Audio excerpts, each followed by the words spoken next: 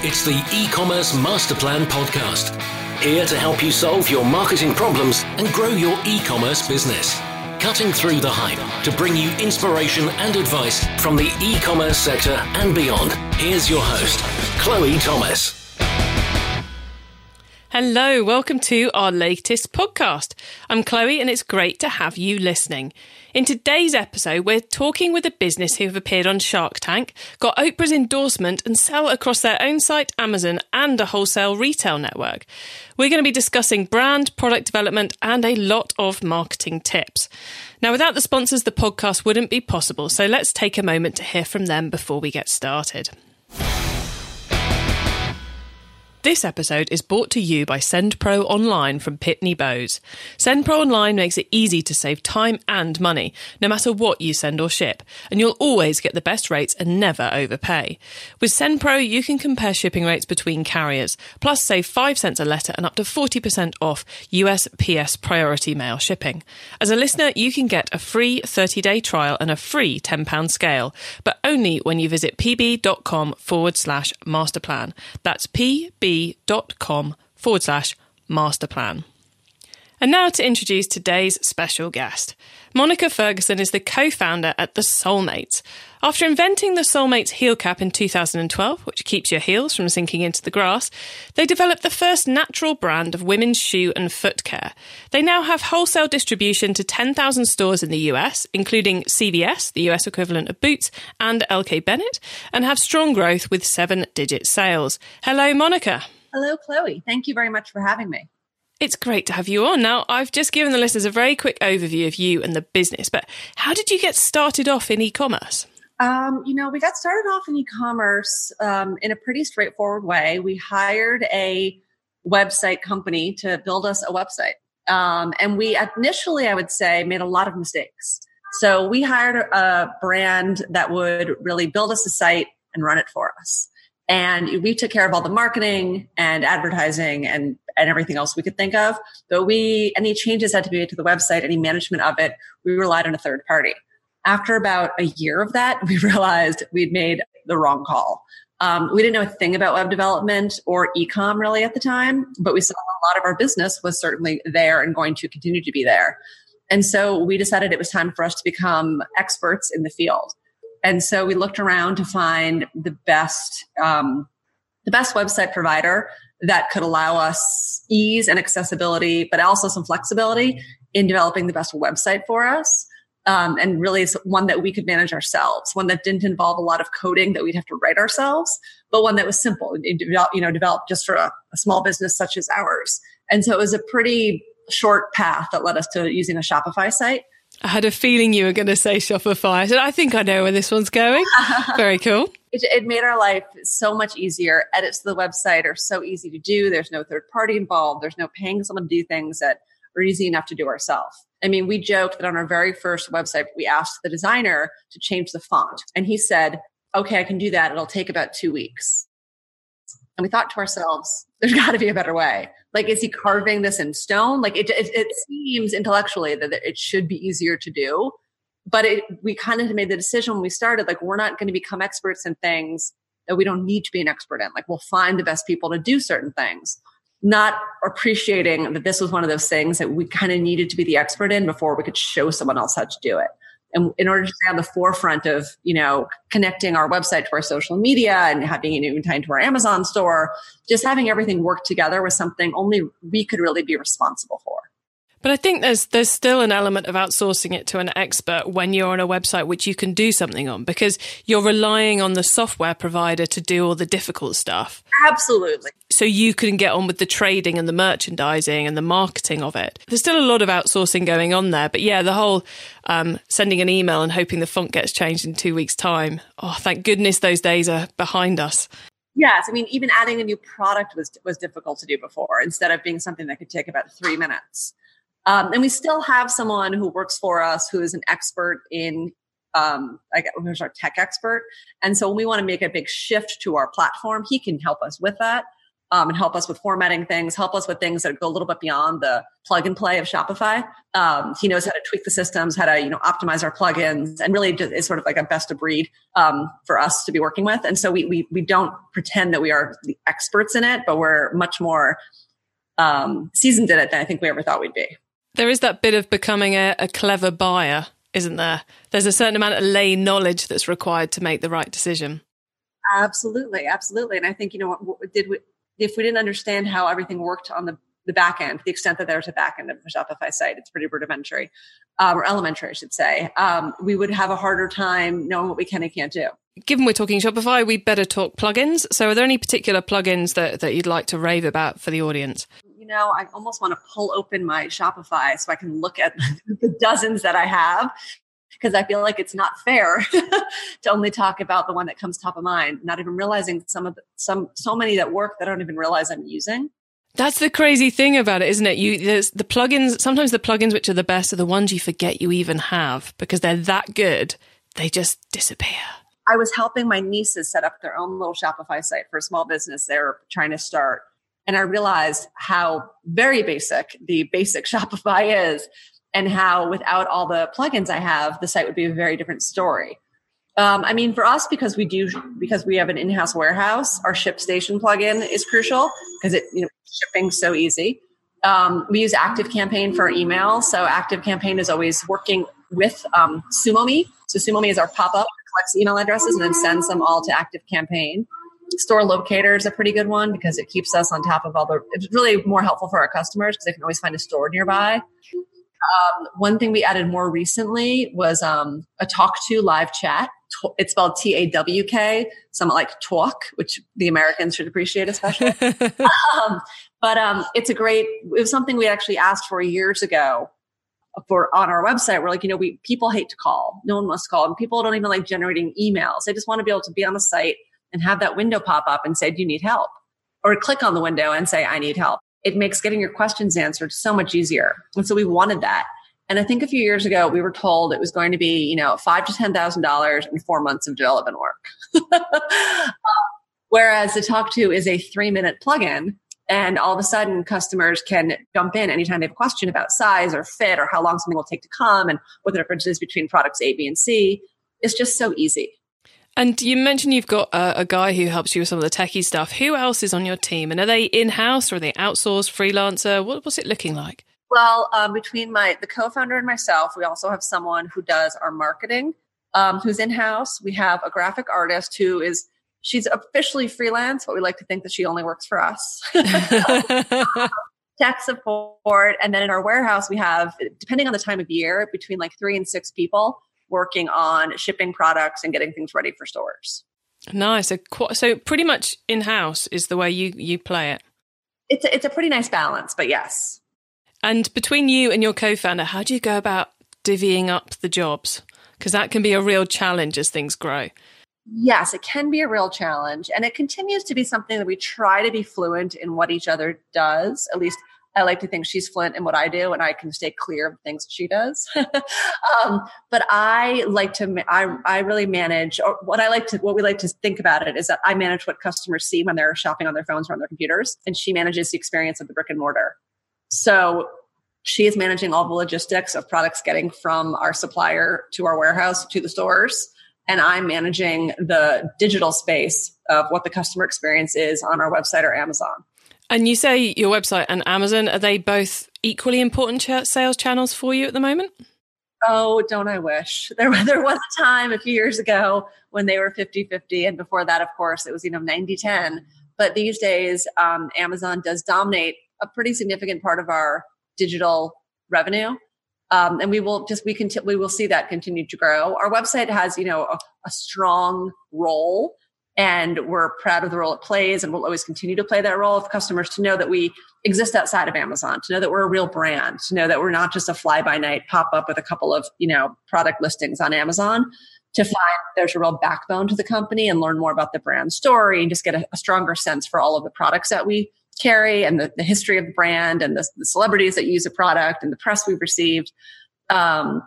Amazon is like a soundbite of all those things, a very valuable soundbite, but the website sales are very small compared to Amazon's. But yeah, it's one of those challenges, isn't it? It's like you want people to get that full brand experience, but if the customer wants to buy on the marketplace, the customer wants to buy on the marketplace. We realized it a few years ago when we were looking at our keyword searches on Google, which was, always a really important part of our marketing strategy is, what we're bidding on certain keywords, which everyone does. And we just saw the traffic wasn't really growing. Like the number of people searching for our product didn't seem to be growing as it had in the past. And then we looked over at Amazon, and you can do some keyword searches on Amazon. There are third-party websites that provide this information. And I think it was 4 times as many people were looking on Amazon for our brand and our products and our keywords than they were on Google. And now it's something like 8 times. There's just no comparison. That's crazy, isn't it? It's crazy, and it's scary. It's a great unknown, but it also, like all unknowns and changes, it creates great opportunities. And so for a brand like ours, we started out with this heel cap, this invention that came out of nowhere that prevented women's heels from sinking into the grass. It was cool and innovative, and there was nothing like it. And once we had it out there, it was out there, and that was great. And people were coming to our website, finding us, seeing us in stores, recognizing us, all wonderful things. But then the question becomes like, well, what's next? And so we launched another product and put it on our website. But the problem is getting a second product to get a lot of awareness when it's not just a small tweak off the first product is really hard and really expensive. And it's hard to drive traffic to a website, to a product that people don't know they need.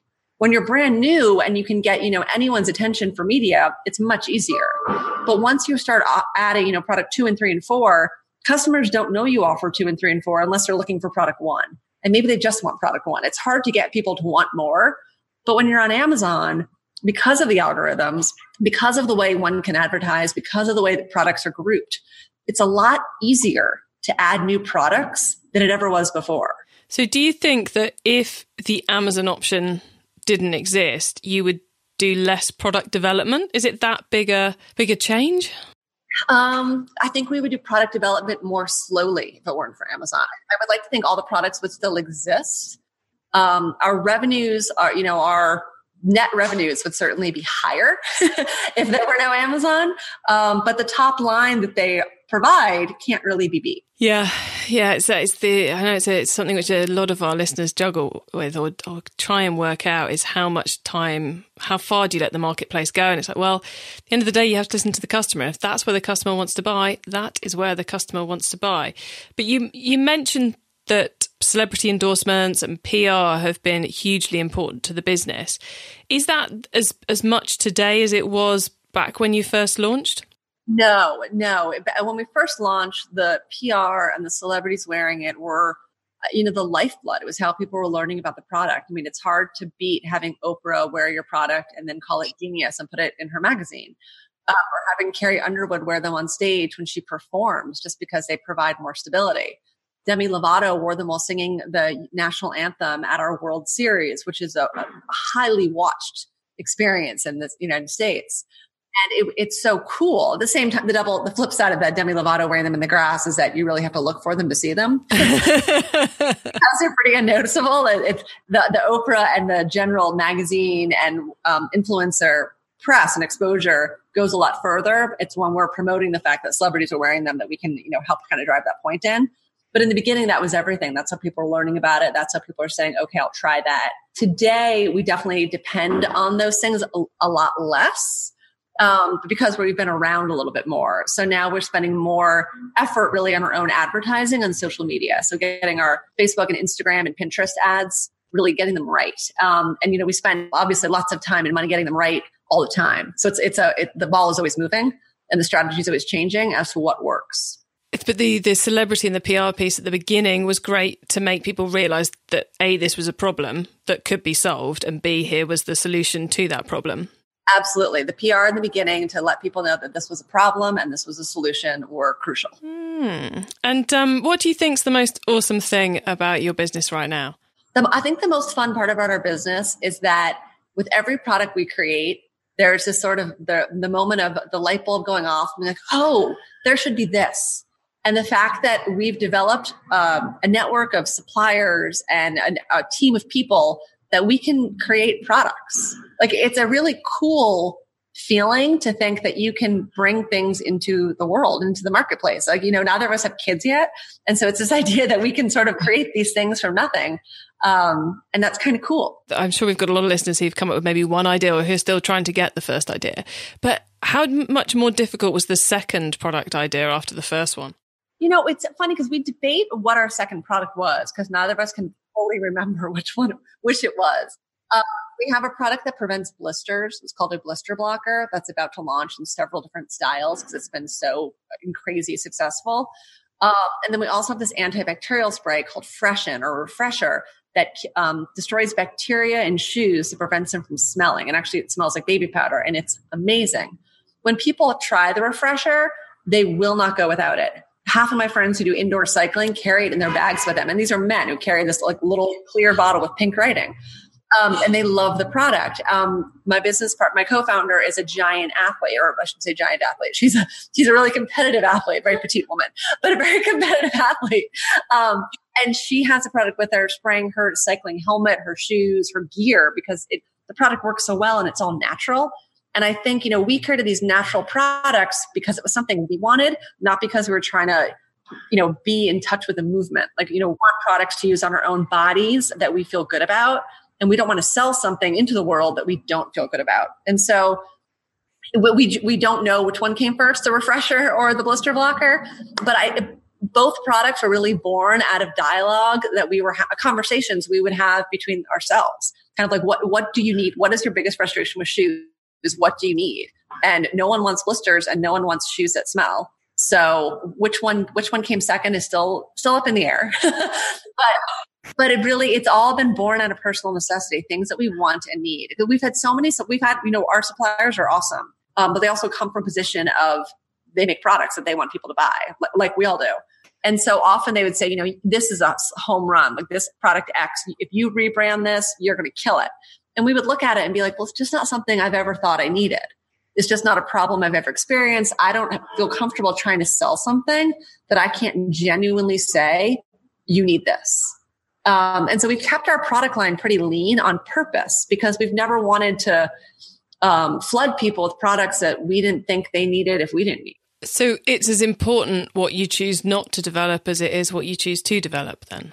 Yeah, I think our product line could probably have 3 times as many SKUs at this point if we listen to every single suggestion we've been given. And I'm not saying that we've definitely been right in turning a lot down, but we just really felt like the integrity of the brand, especially in these early days, is paramount.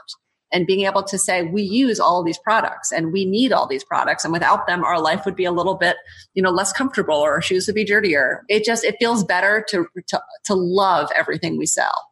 And you mentioned the importance of the brand there. Is that something which kind of you knew the brand identity from day one, or is it something that's evolved over time for you? I would say internally, literally meaning inside of our minds, we knew the brand identity. Our ability to articulate it took some time. And that was probably another mistake on our part, that we did not flush out the brand identity prior to launching the brand, which, as we're both MBAs, we really should have known better, that we should have created the brand identity and then launched products into that. But life is not always as clean as a business school case. And so we launched the product based on what we knew and liked and knew people could connect with, and knew because it has there's an emotional connection to the product, as ridiculous as that might sound for a piece of plastic, but something that goes on a high-heeled shoe, whether or not you're at a wedding, a graduation, God forbid, a funeral, or walking down a city street, something that goes on your heel that makes you feel better, that makes you feel more stable, that gives you more confidence to stand up straight, to maybe walk with a little more confidence. It's a mood changer. Like, it's a mood altering product. It makes you feel better. And when you feel better, you look better. You stand a little bit taller. You just feel better about yourself. And our product has that ability. Like, you're a woman who's uncomfortable in her own shoes at a wedding will never look beautiful. Like, you'll never feel beautiful if you're balancing on the tips of your toes or trying to find a rock to stand on at a wedding reception. And I reference a rock because I have a distinct memory of myself standing on a rock at a wedding reception and being like, how can I get to my table? Without doing that strange little on the toes walk thing. And I think someone had recently handed me a pretty full glass of champagne. And I was like, I don't want to look like I'm drunk. I don't want to be like, switching this glass back and forth, but it's really hard to walk with no stability in a pair of high heeled shoes. And so the fact that we've, bridged that gap and people can feel better about themselves, is the essence of the brand. So we now say regularly, Soulmates is geared to make everyone feel more comfortable in their own shoes. And so with a statement like that, it's a lot easier to create more products that accomplish that goal. E-commerce Master Plan is supported by some of the greatest companies in the e-commerce sector. Here's a reminder of who they are. Shipping is complex. Now there's a better way to manage it all. Send Pro Online by Pitney Bowes. Easily compare USPS and other shipping options, print labels and stamps on your own printer, track all shipments. Plus, despite the USPS post rates increase in January, you'll still get great discounts on USPS priority mail shipping and get 5 cents off every letter you send. Send Pro Online is only $14.99 per month. You can get a free 30-day trial when you visit pb.com/masterplan, plus a free £10 scale. That's pb.com/masterplan. It's time for the top tips round. Okay, I love this section because it gives me and our listeners some really quick ideas for taking our businesses to the next level. So, Monica, first up is the book top tip. If everyone listening to this podcast agreed to take Friday off and read a book to make their business better, which book would you recommend? Ooh, well, I didn't read it, but I did listen to it. I feel the need to disclose that because I now own a hard copy of it because I loved it so much. And it is a bias towards my business a little bit, but it's Phil Knight's book, Shoe Dog. It is the story of Nike, but it's the story of any brand and any company that goes from nothing to everything, and really how all these little stories and setbacks and challenges and life along the way help create a business.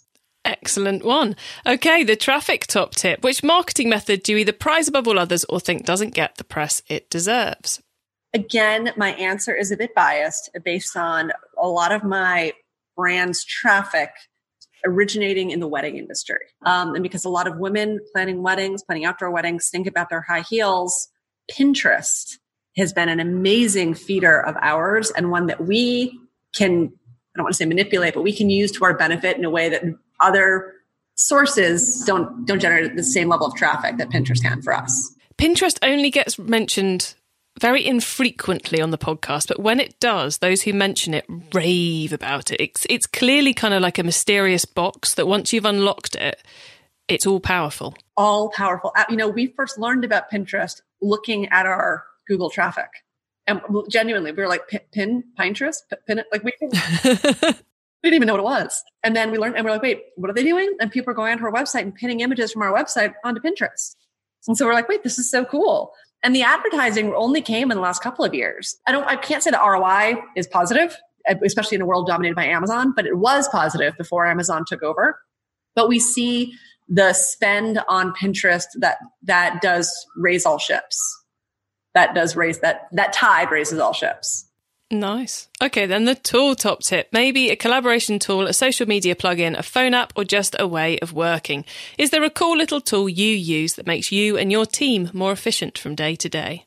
So I have two that I really like, and two that are helpful. Two that kind of do the job that people can do, and they do it really automatically. One is called Kit, KIT. It's a plugin on Shopify and on Facebook that sometimes she's a little bit annoying because she texts me all the time.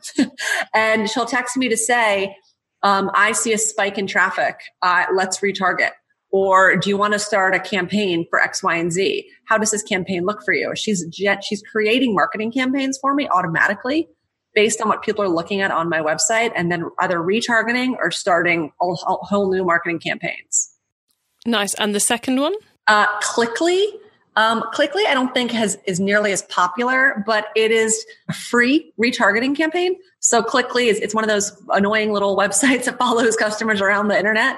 But I only get charged when someone actually transacts, not just when they click. Oh, nice. Okay, cool. Not heard of that one before, so I shall have to go and check it out myself. It's relatively new. I don't know how well they're doing outside of my enjoyment of them, but I do think good little service. Cool.